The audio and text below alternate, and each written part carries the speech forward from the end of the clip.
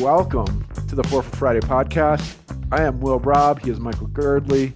We do 4 questions, and about how long do we like to spend on each question?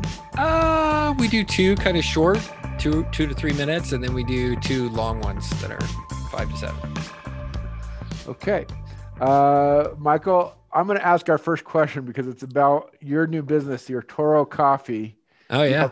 You have one store. About how many weeks into it are you? 7 weeks since we opened. 7 weeks since opening. And how many weeks and months did you work to get it open before that?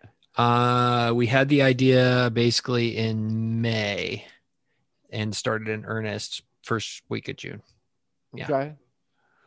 What has been the biggest surprise in the first 7 weeks of having an open store? Surprisingly how interested people are in it. Like, there's a universe of things I'm working on, and this is of business things. Like, this is a real serious business, but it's not one of the biggest things of my time, but it has really surprised me how fascinated everybody is with this. Like, so its value as a conversation topic. Oh yeah. Yeah, people are fascinated by it, especially when I talk about it on Twitter. Like, I live tweet like, "Hey, we had a good Wednesday, everybody." They're like, "Yay, hooray!"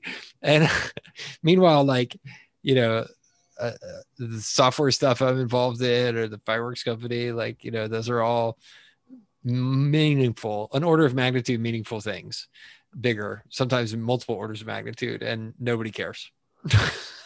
Nobody cares. But the drive-through coffee place, like, everybody wants to talk about that. Well, the fireworks business can be like that some of the time. People get interested in that. You're kind of bored with it. Yeah, it's definitely much more relatable, but it's a curiosity. I think in retrospect, the coffee business seems to your everyman, the coffee business must come across just as something like, oh, like, this is achievable. This is a real business. I understand how this works. Like there's something here that's relatable to me. Whereas I think those other things I'm involved in, like, I've intentionally kind of chose difficult things to be in, or things where I feel like I have unfair advantages. And the coffee thing, like, it's much more achievable, right? Like, it's approachable for sure. Yeah, everybody drinks coffee, so maybe it's a little bit like how everybody has opinions in the residential real estate market. Everybody lives in a house. Everybody knows people who lives in a house or an apartment, so they all have opinions about it. It's easy to watch them HGTV. We all have experience with coffee, so we all have opinions about it and are interested in it. Yeah. Well, the other thing I may have really stirred it up a little bit, because most people who start companies and start doing things don't have a ton of vulnerability. And so, like, one of the things I did was, like, we had a draft of our menu, and I, like, put it on the internet, and I was like, "What do you guys think about this?" And people hated it. Like, they were like, "This is terrible. You're totally screwing it up." And, like, it really made us a better business. Like, we probably saved us tens of thousands of dollars because we were okay, mostly me, being okay to put a draft of our menu on the internet, and all these, like, randos in Ohio or whatever telling us we're morons. Like, it was great. It was the best. It was like millions of dollars of free consulting. Right. Do you think that was better than money spent having a focus group and a real consultant tell you how to make your menu? For sure. For sure. Yeah. And I don't know if I would have believed them, but when, like, 100 people all say the same thing to you on the internet, it's like, okay, well, maybe slow down and listen. and that was helpful. Good. You want to move on to the next question? Why don't you ask the next question? Will, I'm going to use my definite, like, late night radio voice tonight. I think I'm going to I think that's what the internet needs. If you were to buy a single tenant triple net property, Will, what type of tenant or business would you want? That was kind of like a movie preview voice. In a world where Will buys any single tenant property. Okay, if you were to buy a single tenant triple net property, so triple net, just for those of you listening at home, triple net is what? It's where all the expenses are covered by the tenant, the operating expenses, the real estate taxes, and the insurance. So that's the landlord just kind of gets to take the check from the tenant, and the tenant is responsible for running, managing, and paying for the expenses of the property. Okay. And this works out especially good with single tenant deals where there's just the one building. And so it's real clear what the tenant's responsibilities are. I think I'd be interested in a pharmacy, a Walgreens or a Rite Aid or a CVS or something like that. Mm-hmm. So you're not taking into the fact like those are all like cap rated to hell. So cap rate is the market price that's being traded to these, a return on investment. Like don't those all traded like 4 caps or something, like 4%? Trade at between 4.5 and 5.5 caps. Yeah. So, I think there's an interesting aspect to this where you could go look and say which tenant type is underappreciated by your average single tenant, real estate investor. So you think that you might be interested, if it were you, you'd look for like a yield seeking triple net property.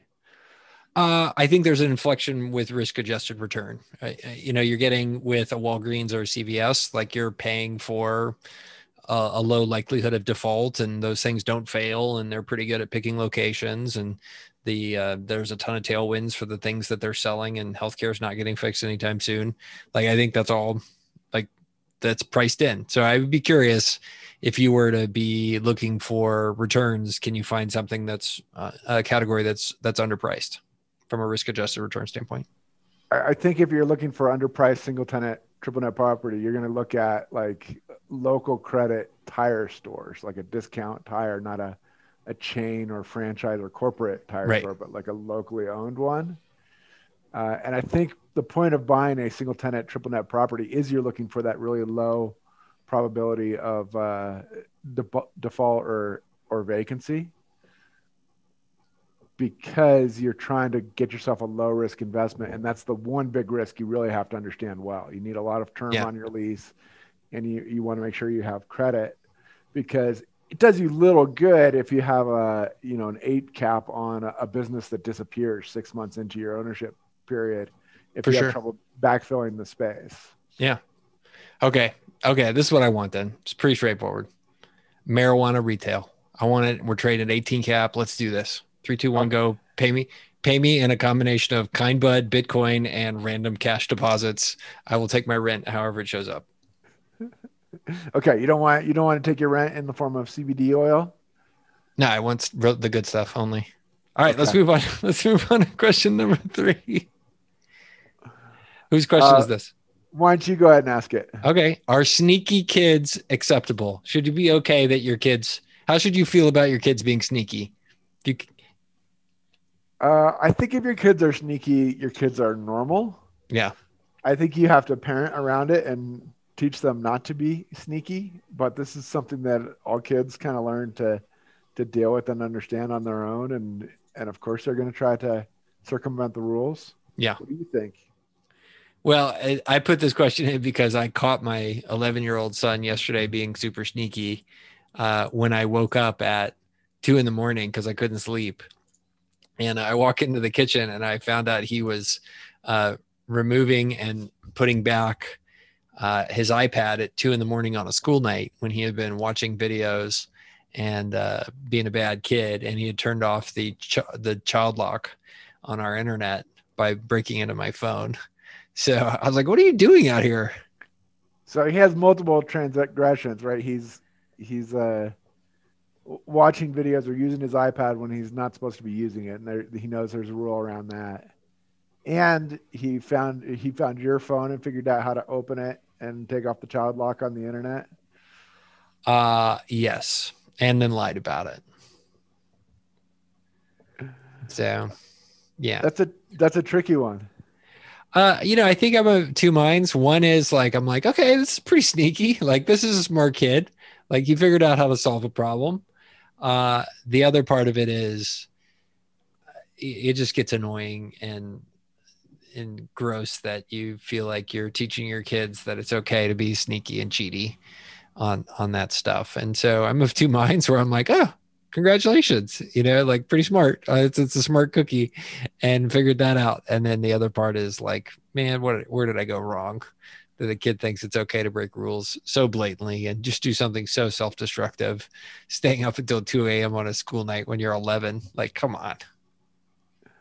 I think the classic parent response to that would be, well, I'm kind of mad about what you did, but I'm really mad that you lied about it after you got caught. That is right. Yeah. So did you try that route, or were you kind of laughing on the inside and having a hard time coming down on him? Mostly I was just an innocent bystander because mom was not happy. There was not much parenting going on by me. Speaking of innocent bystanders, I was totally an innocent bystander. Okay, then. All right. So I think we decided sneaky kids not acceptable, but a little bit funny. They're kids. I mean, that's the other thing. They're children. They're gonna act like it sometimes. Like that's the mindset I keep trying to give myself about being a parent. Like past a certain point, your job is not actually to make sure everything goes perfectly in a kid's life. Your job is actually to do your best to try to make them the best adults they can be. And some nasty stuff happens along the way when you're doing that process. So it's difficult. It's difficult to internalize that, especially if you're transitioning from younger kids, I think. Yeah. All right. Last question. Last question. It's your turn to ask a question. Yeah. Will, in a world with COVID, is it safe to go back to co-working spaces yet? There's a little bit of maybe like a Eurotrash accent in the beginning of that. Will, on your new radio movie preview voice. In a world. I think it's too early to go back into co-working spaces. If you have a co-working space situation where you have a private office, that's probably acceptable. But just the general pool, it's like, oh, try to hold out for another 6 or 9 weeks still. That's what I think. Yeah, no.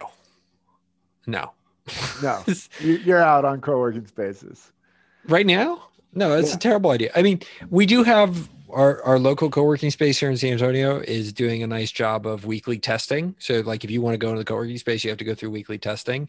But beyond that, like it just makes zero sense whatsoever. Like, no, like you just don't know who you're going to see or what they've been doing.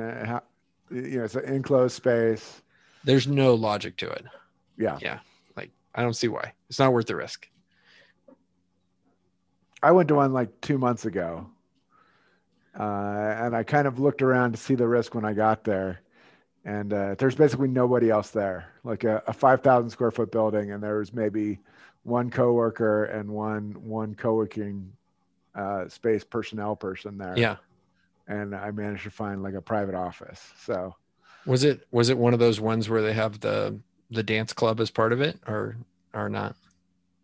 No. And the communal gym was closed, I think. Oh, well, yeah. The one with the dance club, they call it We Twerk. We Twerk. You really worked to set that one up for yourself. Oh yeah. See, you have young children, so your dad joke skills are not up to par yet. My kids hate that joke, by the way. They think it's the worst. Okay. Well, we'll see if our listeners like it. Thanks to everybody for listening. Thank you, Michael, for being on the podcast today. You got anything else you want to add? Amazing. Yeah, I had amazing podcast this week, and I'm looking forward to getting this one up. And I did do more to publicize our last episode, and because some of my friends were asking, where's the podcast? So our loyal fans were interested. So back on the horse of promoting, and grateful to everybody that takes some time out of their week to spend it with us. All right. Thanks, everybody. Bye.